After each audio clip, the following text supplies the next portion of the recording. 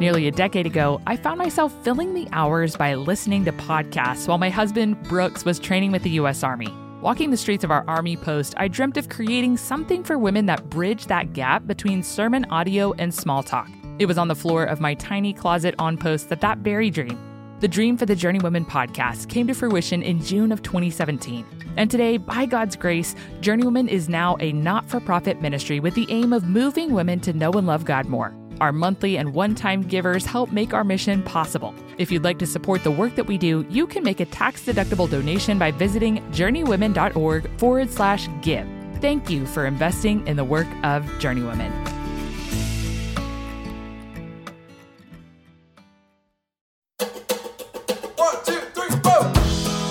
Welcome to the Journeywomen podcast. I'm your host, Hunter Belis. Life's a journey we were never meant to walk alone. We all need friends along the way. On the Journeywomen podcast, we'll chat with mentors about gracefully navigating the seasons and challenges we face on our journeys to glorify God. On today's episode of the Journeywomen podcast, I'm chatting with Jen Oshman about love. If you're new to the podcast or you didn't catch last week's episode, this is actually part of a series that we're doing on the fruit of the Spirit. Jen did such a great job laying out more of the context of the book of Galatians, the letter where we find this famous passage we're honing in on.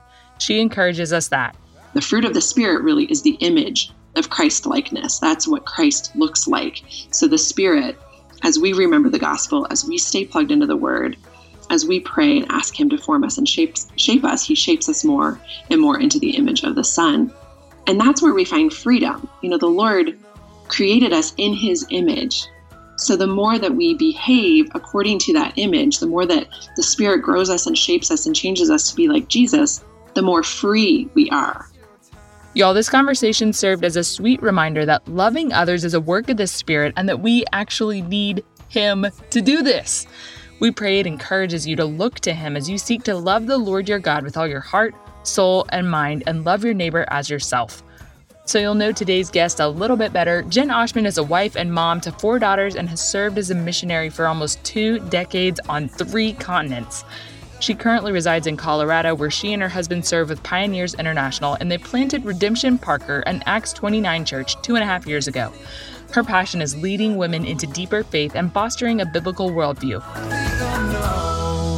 Jen, welcome to the Journeywomen podcast. I am elated to get to sit in the sound booth and chat with you today. You are a friend of a friend, which is really fun because we kind of have some overlap in professional circles, but also in personal kind of friendship circles. So I feel like our dear friend Carrie is kind of sitting here in the sound booth with me in spirit, but it's so fun to get to chat with you today.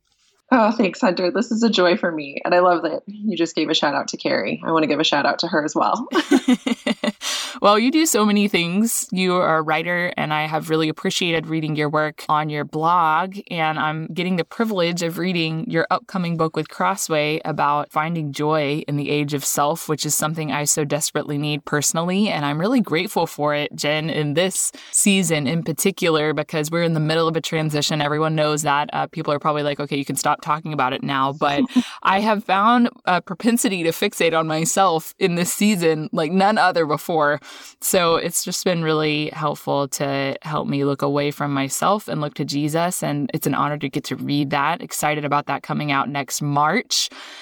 And you also have a podcast, which is so fun. So could you tell the listeners a little bit more about who you are and what you do? Well, my husband and I have been married for 20 years. And after we got married, we left for the mission field pretty much right away. We were in seminary, had a baby, and went overseas. So we served in Japan and we served in the Czech Republic, and we envisioned staying there forever and ever. But we were called off the field prematurely to care for my dad, who was dying of Alzheimer's and dementia. So we found ourselves back here in Colorado, where we're both from, and we planted a church here with the Acts 29 network. It's called Redemption Parker. So for the past about 3.5 years, we have lived stateside. It's the first time my kids have lived here. I have 4 daughters, one adopted as an older child from Thailand, and she's now an adult and an Army wife, actually. Oh, how cool. Yeah, and she has a 6-month-old baby, so I'm a new grandma as well. That's so crazy. By the way, you look so young. Did you get married when you were like 18 or something? Almost. I was scandalously young. I was 18 when I got married. That's so great. Yeah, it's been a joy. But anyway, so yeah, mom and podcaster and writer. It's been a unsettling transition. So I can really relate to you. Did not see myself living here and now, but the Lord has been so kind to meet me in it and given that joy that He promises to give. So I'm really grateful to Him. Wow, I love that so much. Also, Brooks lived in Japan. I don't know that we've ever mentioned that on the podcast, but he was in Japan during his middle school and high school years. So maybe we'll have to chat Cool. offline about that. Yeah. Yeah, yes, I love Japan. Oh, that's so wonderful. Well, you had mentioned to me that you are actually teaching the book of Galatians in your local church right now. Is that correct? Yeah, that's correct. I have been soaking in and studying Galatians now for months. So I love that we're going to talk about the fruit of the Spirit. Me too. And this book was super formative for me in my college years. I just experienced so much freedom studying this book, freedom in Christ. And so it makes me really excited to get to chat about it with you today. We're also going to be honing in on the fruit of the Spirit. And this is in the context of a series on the fruit of the Spirit. And today we're going to focus on the attribute of love. So what is love and how does it fit into the context of the book of Galatians? So Galatians is a letter that Paul wrote to a church that he planted about 10 years prior. He heard about the Judaizers who were influencing the church. They were basically Jewish Christians who were saying that the Galatians had to earn their salvation, that to really be saved, the Galatians, who were Gentiles, must also practice the Jewish law, the ceremonial law, the Mosaic code, and they must be circumcised. So it's almost like these Judaizers were sort of reforming Judaism, like to be a good, practicing, obedient Jew and Christian, you would trust in Christ, but also trust in the works of the flesh, trust in the work of circumcision. So you know, and probably the listeners know that Paul was the Jew of all Jews, right? Like he made the law better than anybody. It says in his letter to the Galatians that he was advancing in Judaism beyond all of his peers, that he was so zealous for the law and the traditions of his fathers that he was violently trying to destroy the Christian church. But amazingly, we know the rest of the story. Jesus entered in and rescued and redeemed Paul because of his great mercy and his great love. And Paul's eyes were opened, literally and figuratively, his eyes were opened. And so he was incensed that the Judaizers would be telling his children in the faith that they have to follow the law. So we see in Galatians chapter 6, he didn't even wait for a scribe. He says, I write this in my own hand. It's like he heard the news that the Judaizers were coming in and telling the Gentiles, no, you also have to be circumcised. If you really want to be good followers of Christ, you've got to follow the law. You have to exercise these works of the flesh. And Paul is angry.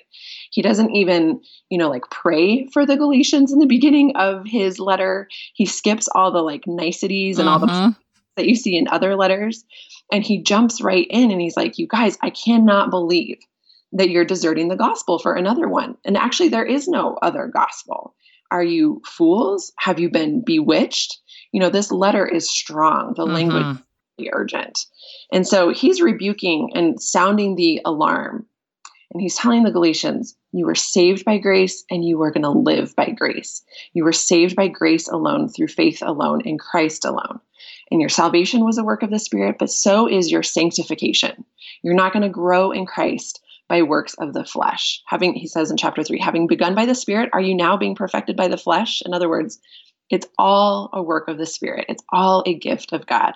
So Paul in this letter brings the Galatians back over and over and over that your faith and your growth is all a supernatural work of our good and kind God through his Spirit.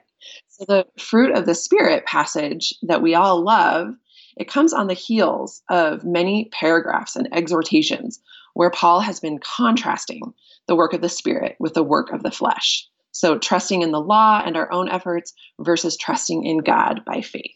I love that Paul brilliantly, he goes back to Abraham. Abraham's the father of Israel. And he points to Abraham as he who first believed by faith. That when Abraham's faith was a gift of the Spirit. Abraham was not saved by his works. So the father of the Jews was not saved by his works of the flesh, but by faith that the Spirit gave him. So we are now privileged to live 2,000 years after the cross. And we look back on the cross and the life and the death and resurrection of Jesus. And we believe by grace through faith. And now you and I and other believers, we are now heirs of the kingdom. We are now the daughters of the King. So like you said in your introduction, this is a message of freedom. We're no longer slaves. We are free. We are no longer enslaved to the law. We're no longer enslaved to our flesh. Jesus purchased our freedom once and for all on the cross. And Paul says at the very start of the fruit of the Spirit section that it's for freedom Christ has set us free. So let's not be enslaved again. Let's be free. But that freedom should not lead to licentiousness. It doesn't mean, okay, well, now we can, we're free. We can now go do whatever we want. But that freedom really is given to us out of the pure love of the Father. And that should motivate us to love him in return. So this is really the unique message of Christianity. This is the unique message of Galatians. This is Paul's message to Galatia, to us, to other churches, that in all other religions, you must earn God's love. But in Christ, we are immeasurably and undeservedly loved first. So it's from that foundation where God first loved us that we are called to love God and love others from a posture of gratitude. So right before the fruit of the Spirit section in verses 13 and 14, Paul says, do not use your freedom as an opportunity for the flesh, but through love serve one another. For the whole law is fulfilled in one word, you shall love your neighbor as yourself. So even before we get to the fruit of the Spirit, Paul is already pointing to the love of the Father, his love to us through the Son and through the Holy Spirit. So use that freedom to love others. And we hear Jesus's words echoed in that, don't we? Jesus in Matthew 22, when a Pharisee asked him, well, what's the greatest commandment? He answered, well, love the Lord your God with all your heart and all your soul and your mind. And that's the first and greatest commandment. But the second is like it. You shall love your neighbor as yourself. On these two commandments, Jesus says, depends all the law and the prophets. So in other words, all of the law hangs on love. Love God and love neighbor. Those are the instructions of God to his people through all of Scripture, both the Old Testament and the New Testament. That's the whole big context. I'm like, I wanted to whoop and holler, and I'm also sitting here simultaneously looking at the text. So I'm like a little overwhelmed with how incredible that was. Right. So this love, this fruit of the Spirit, love does not just come out of a vacuum. It's not like, oh, here's some nice attributes for Christians to have. We'll just Life is crazy sometimes, and finding time to sit down and read the Bible can be difficult. That is why I love Dwell. When I can't find time to read the Bible, I can listen to it. The voices reading the Bible are soothing. They're not your normal narrators. Plus, you can choose calming background music and adjust the pace of the narrator's voice to get things just right. Dwell's newest release is called Dwell Daily, a fresh, thoughtfully crafted devotional that immerses you in the Word, allowing you to pray it, meditate on it, and so much more. If you're looking to deepen your engagement with the Bible this year, Dwell Daily is worth checking out. I cannot recommend Dwell enough to help you orient your mind to the life-giving Word of God throughout your day. Go to dwellbible.com/journeywomen to receive your 25% discount today. Again, that's dwellbible.com/journeywomen for your 25% discount to subscribe and spend time in God's Word.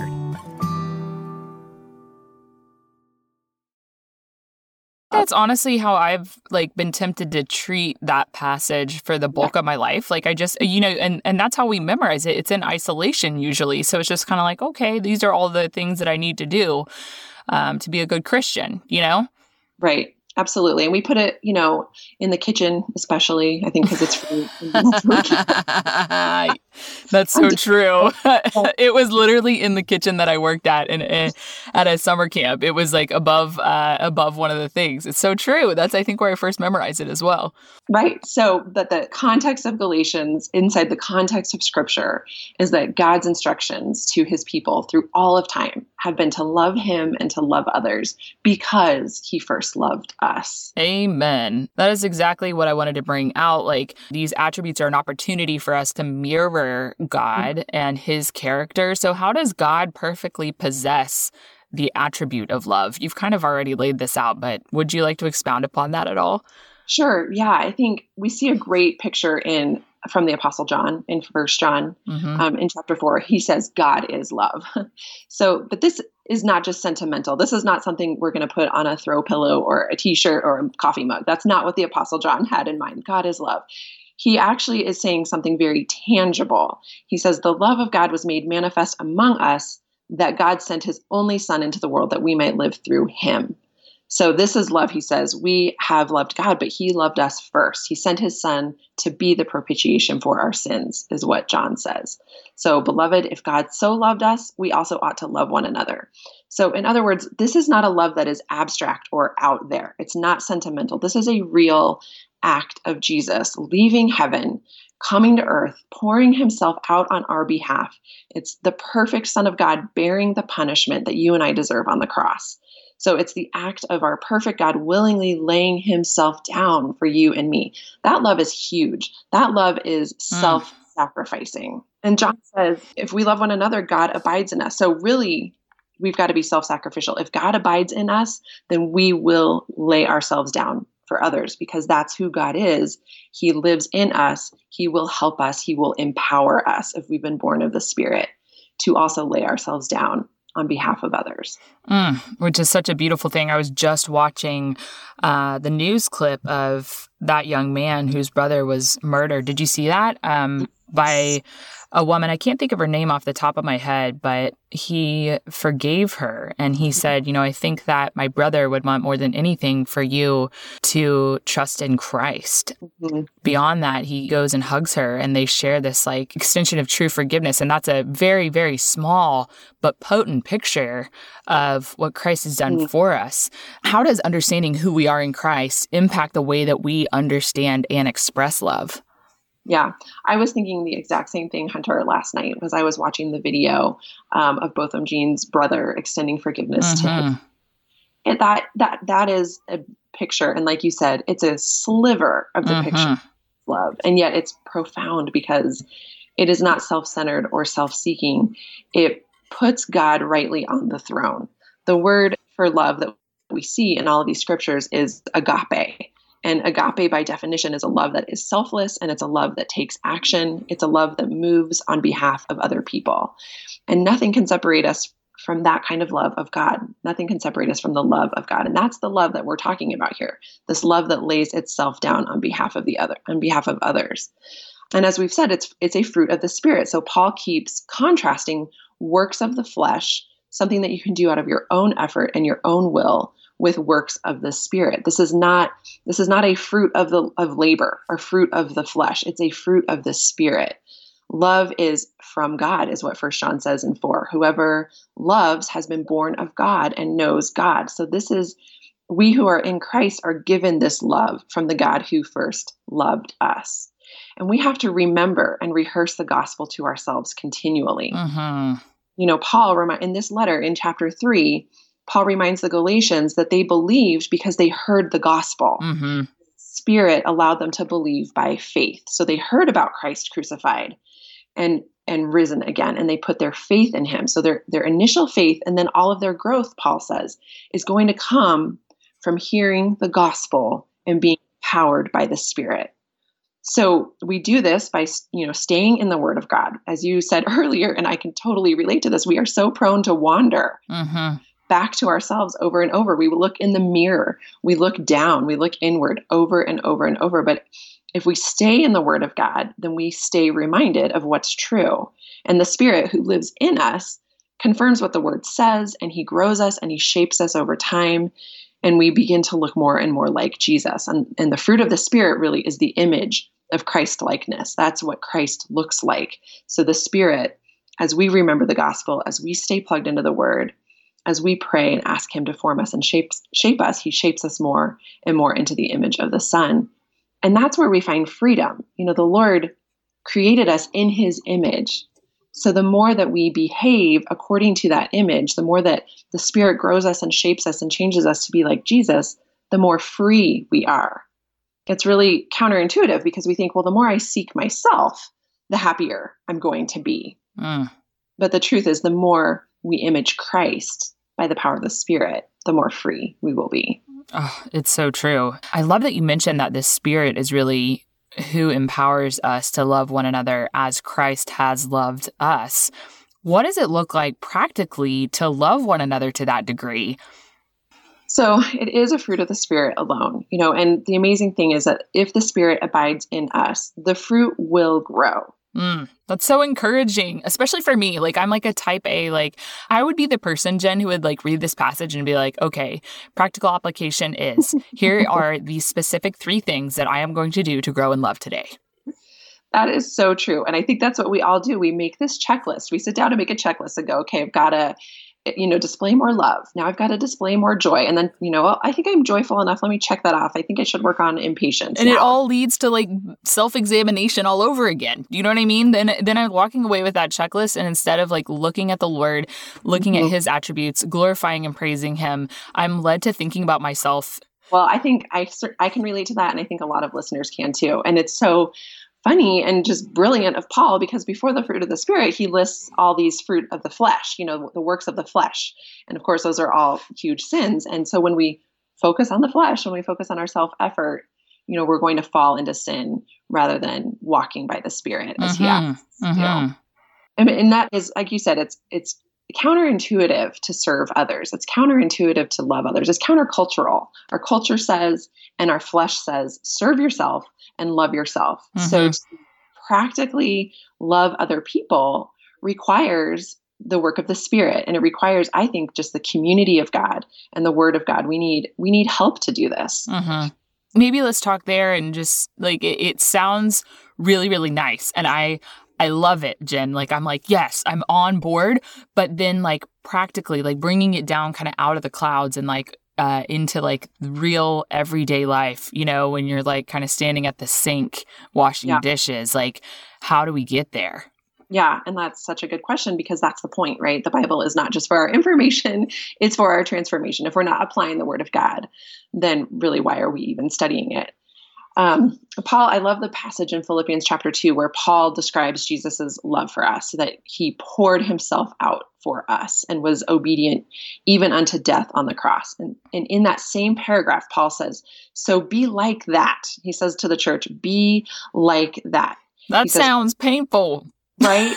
Okay, right. It is. And that's why we need the Spirit, because it is. It's actually dying. Yes, I'm realizing this. I don't know why I missed this boat, Jen, when I became a follower of Christ. This is a life of suffering. Right. It's also a life of great joy, though. And that is why I think we go back to self-control, or like self-will, self-effort over and over, is because it goes against our flesh and it goes against the cultural narrative that we're soaking in all the time. And whether it's on Instagram or the news or the books that we read, our flesh cries out, serve me. And so we've got to have the Spirit in us, changing us and empowering us. And in that passage in Philippians, in the same paragraph where he says, Jesus poured himself out, obedient unto death on the cross, Paul says, participate in the Spirit. So kind of like in Galatians, walk by the Spirit. Yeah. And he gives us some tangibles there. He says, do nothing out of rivalry or conceit, but in humility, count others as better than yourself. Okay, that is a gauntlet moment in time. I'm thinking about some specific instances in my life right now where, I'm just saying you can kind of get to the kitchen sink and do things out of rivalry or conceit. Like, I'm the only one in this house doing dishes around here, you know? Oh my gosh, I can relate to that inner voice. I hate it. I want to walk in humility and I want to do that, but it's stinking hard. Right. It really is. And I think, we have to begin, Hunter, with prayer and with confession. That's exactly right. You just keep on, because I need this. Yeah, so do I. I am preaching to myself here. It's a prideful heart. Just speak it on. I know it. I know I'm prideful. Right. And so am I. So we're those of us who, and I think this is everybody, but if you're really productivity oriented and driven, task oriented, then taking time to be still before the Lord and to confess to Him that I want it my way. I want to do my own power. I want to earn my own salvation. I want to earn my own accolades. I want my life to be all about me. And we just acknowledge that and confess it and pour our hearts out to the Lord and say, and beg Him, Father, change me. Yes. Renew me from the inside out. Fruit you cannot duct tape fruit to a tree. Yeah. Trust me. The Holy Spirit is removing that. And that's something that all of us have to do every day. I'm so encouraged, like just a quick tangent, but that Paul talks about how he had to rebuke Peter earlier in this letter. So Peter, who walked with Jesus. Yes. If Peter's getting rebuked, of course I'm going to. Right. If Peter forgot the gospel, he started to trust in his own flesh, and Paul rebuked him to his face and said, hey, you're living out of line with the gospel. I definitely think what you were saying in regard to needing to just confess is so important. And also what I've seen in myself is I have this tendency to think I am going to get all these things done so that then I can meet with you, Lord. And that's what, like, I want to meet with you, but look at all this. I've got to get this done. And then I'll come and meet with you. And I just forget that he wants to help us. And he's teaching. The point is that we're learning and growing in and through that, Yes. And that's what's really hard for me to remember, like, while I'm in the midst of it, because I guess I'm not as great of a multitasker as I thought I was. But it's hard for me to abide in him as I'm going about those daily tasks, because I feel like I have to get them checked off before I can, like, be with the Lord.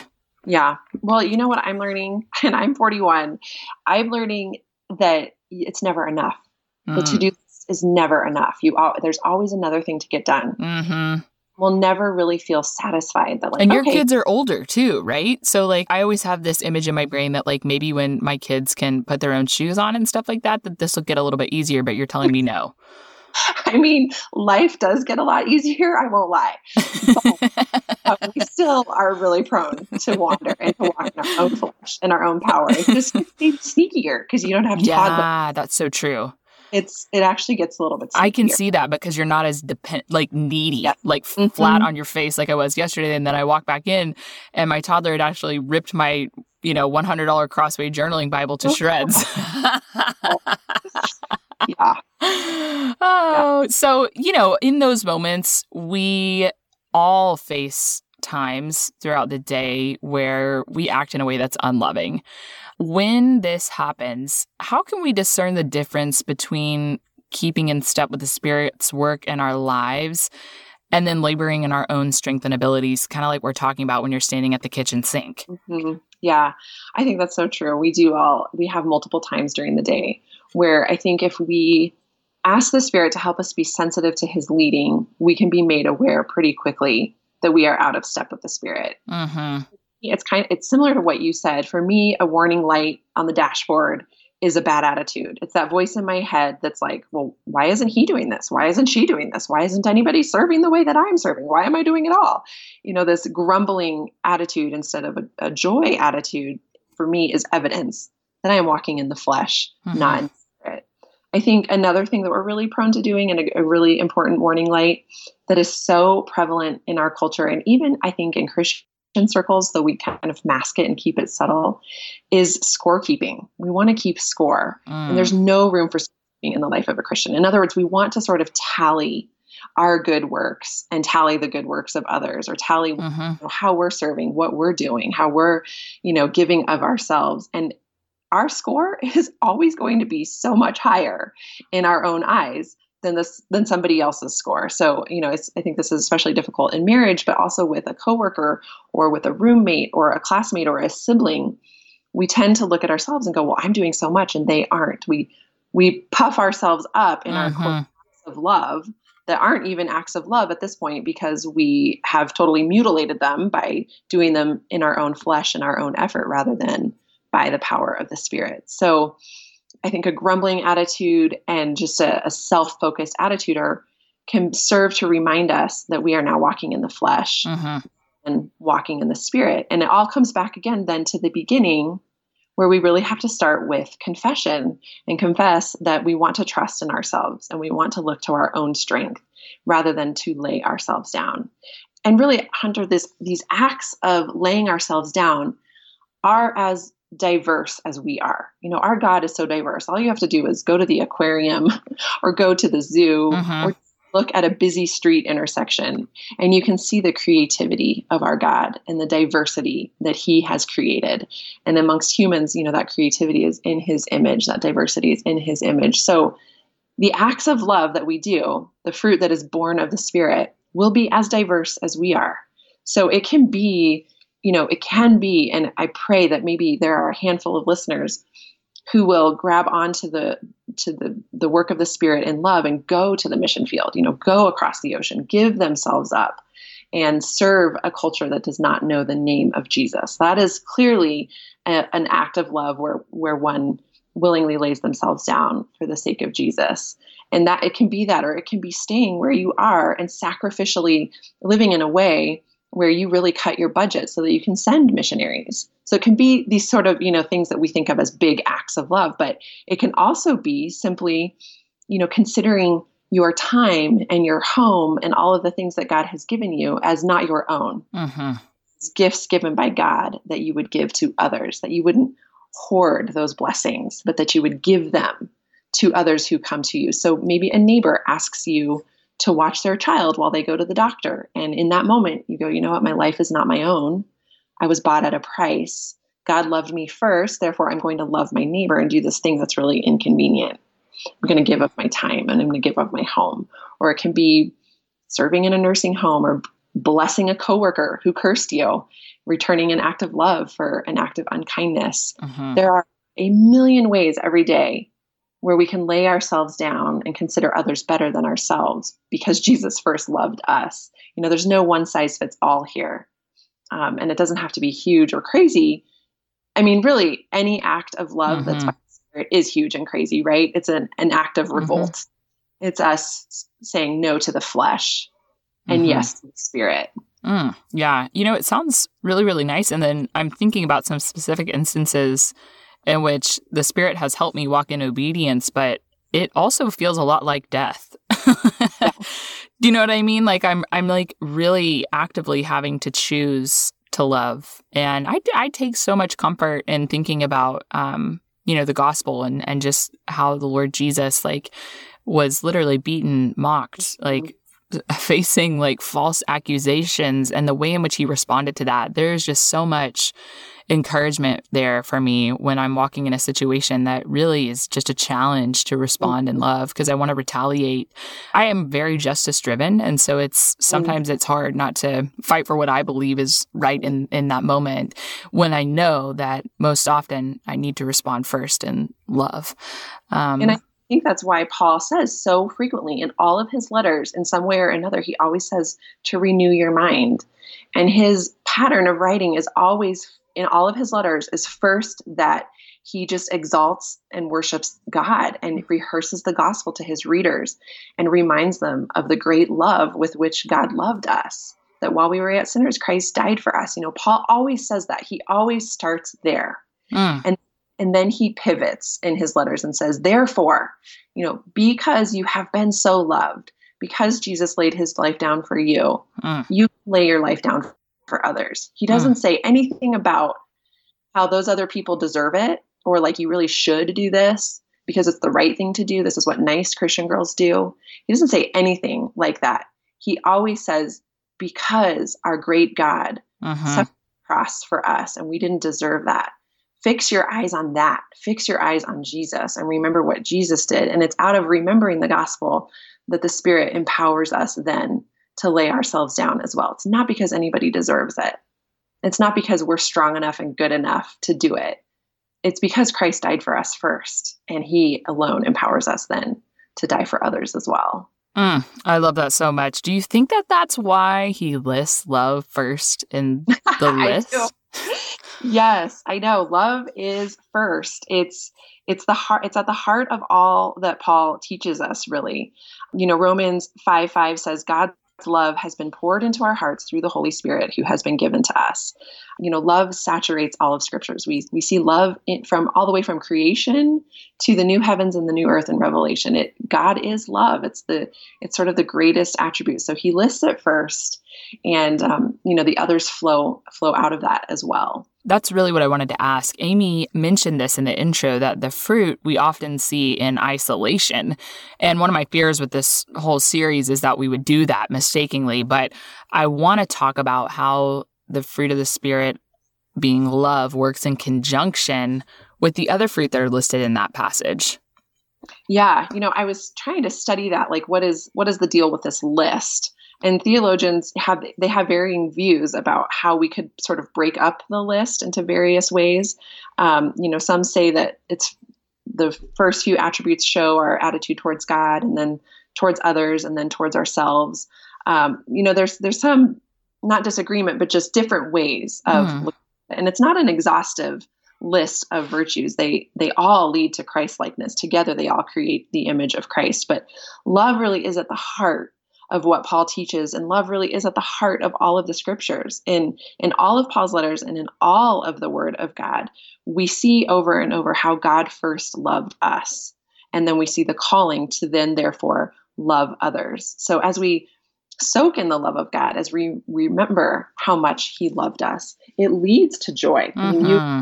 We are joy-filled when we realize that we were dead and now we're alive because of what Jesus did. And only that gives peace. The third attribute listed, remembering the gospel, is the only thing that will bring us peace. There's nothing you or I can do to earn the love of God. And so there's peace as we remember the gospel. And remembering God's love leads to patience, and it leads to kindness and goodness and faithfulness and gentleness and self-control. As we embrace the love of God and ask Him over and over, confess our need for that, and ask Him to grow and fill that love in us to overflowing, then these other attributes grow as fruit on a tree. Absolutely. I love how this particular attribute does just bring to mind the gospel. And I hope that people are encouraged just to meditate on that today. How can we grow into more loving Christians to put God's love on display for a lost and dying world to see? I'm not asking for a list of step 1, 2, and 3, because I want that.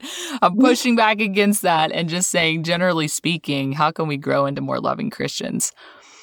Yeah, and I think that really, as we continue to move as a culture to be more and more self-focused, as we say, look within, discover yourself, be yourself, empower yourself, as people around us collapse inwards on themselves, we are really going to put forth an apologetic of love as people of love, people of God. As we look outside of ourselves, outside of our homes, to the needs of others and love others, I do think people will be drawn to authentic born-again Christianity as we put it on display by the power of the Spirit. That's really encouraging, because so many of my friends, I hear just lamenting about the way that the world is going and things like that. And yes, it is really, really sad. But I also, and even moving up, to the New England area, the fact that Christians do stand out is honestly really refreshing. Having come from a Bible Belt context, it removes the cultural impositions, and it's not really cool to be a Christian up here, but it does. There is a distinctiveness about the Christians who I have intersected with in this area, and I think that is exactly right. The way that they love characterizes them, and that stands out. Yeah, it totally That's does. encouraging. It is so encouraging. It's the same in Colorado as well. Of course, it can be discouraging to look around us and look at the cultural decay and see how we are, moving further and further away from God's good design for us as His creatures. But the good news is, and the encouragement is, that we are going to stand out, that people are going to be drawn to the love of Christ who is in us. And it's an opportunity. We're living in a moment that is an opportunity in history to put Christ on display.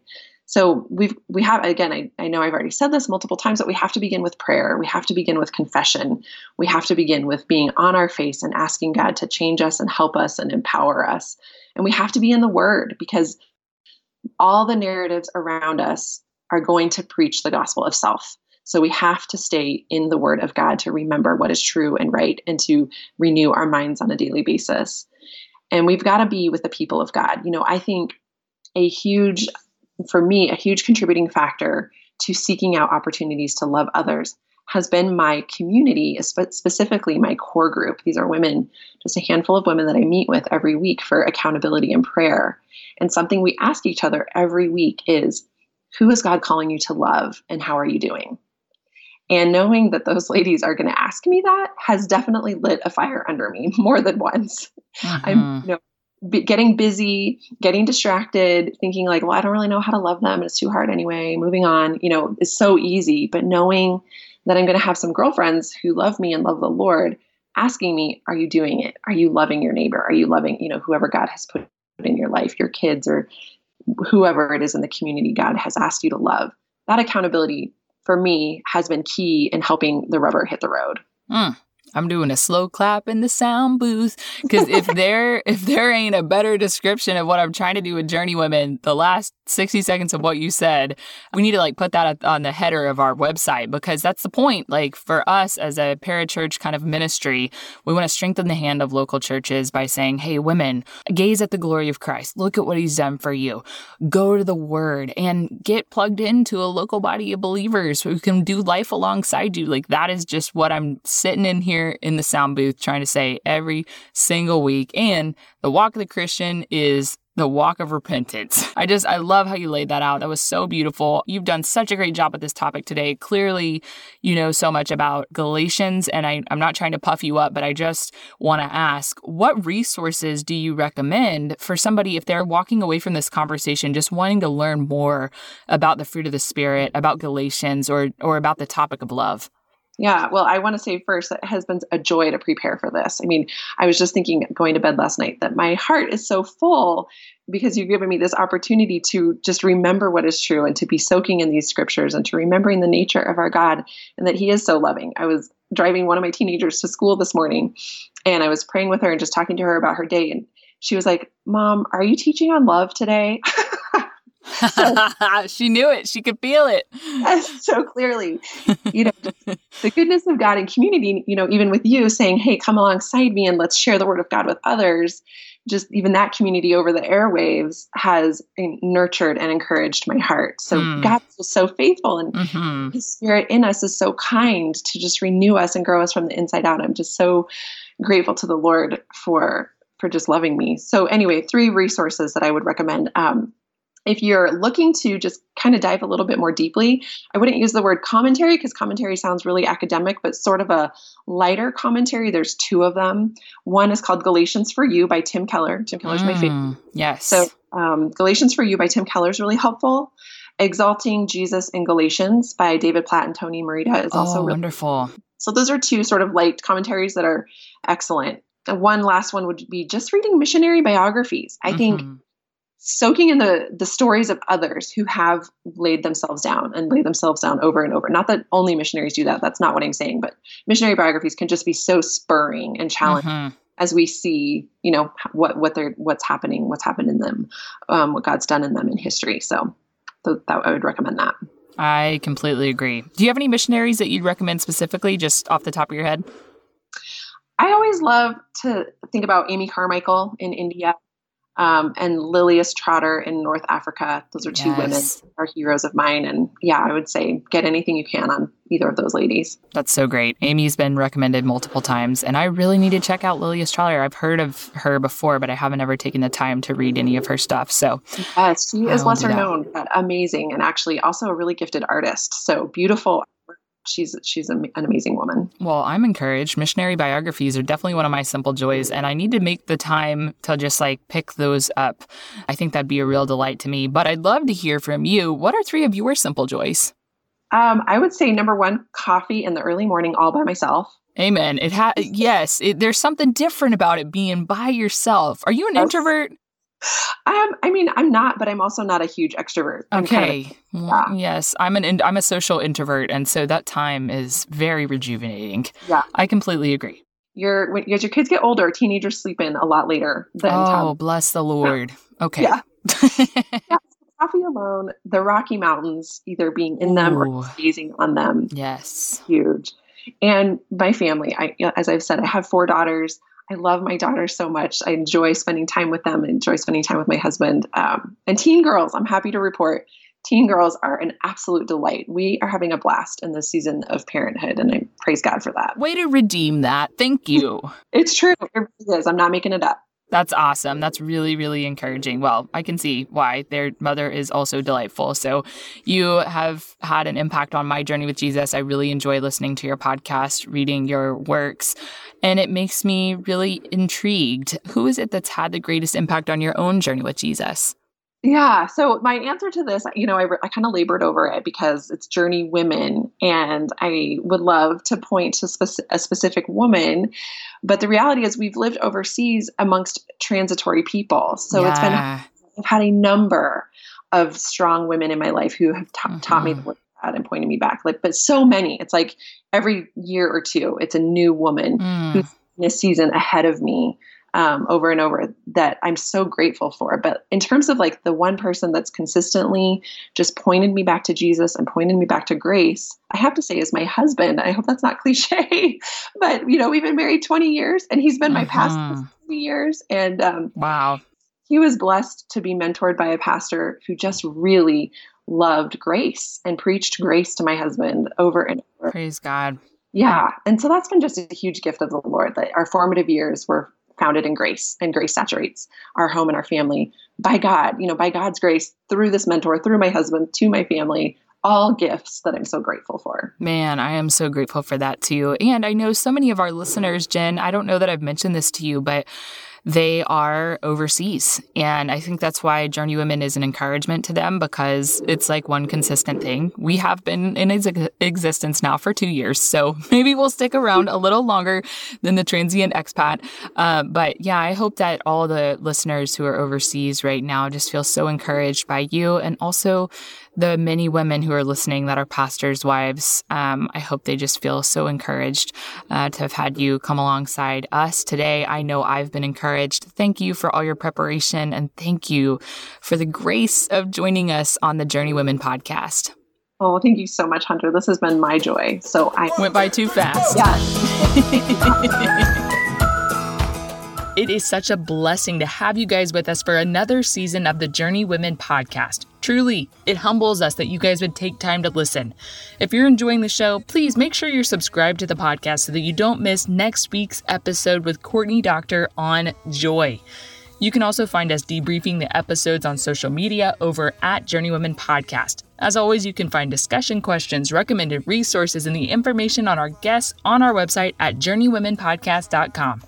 So this episode was edited by Chris Mann and the Podshaper team. Hey, it's a joy to get to journey alongside you guys. I can't wait to see you here next Monday. Have a great week.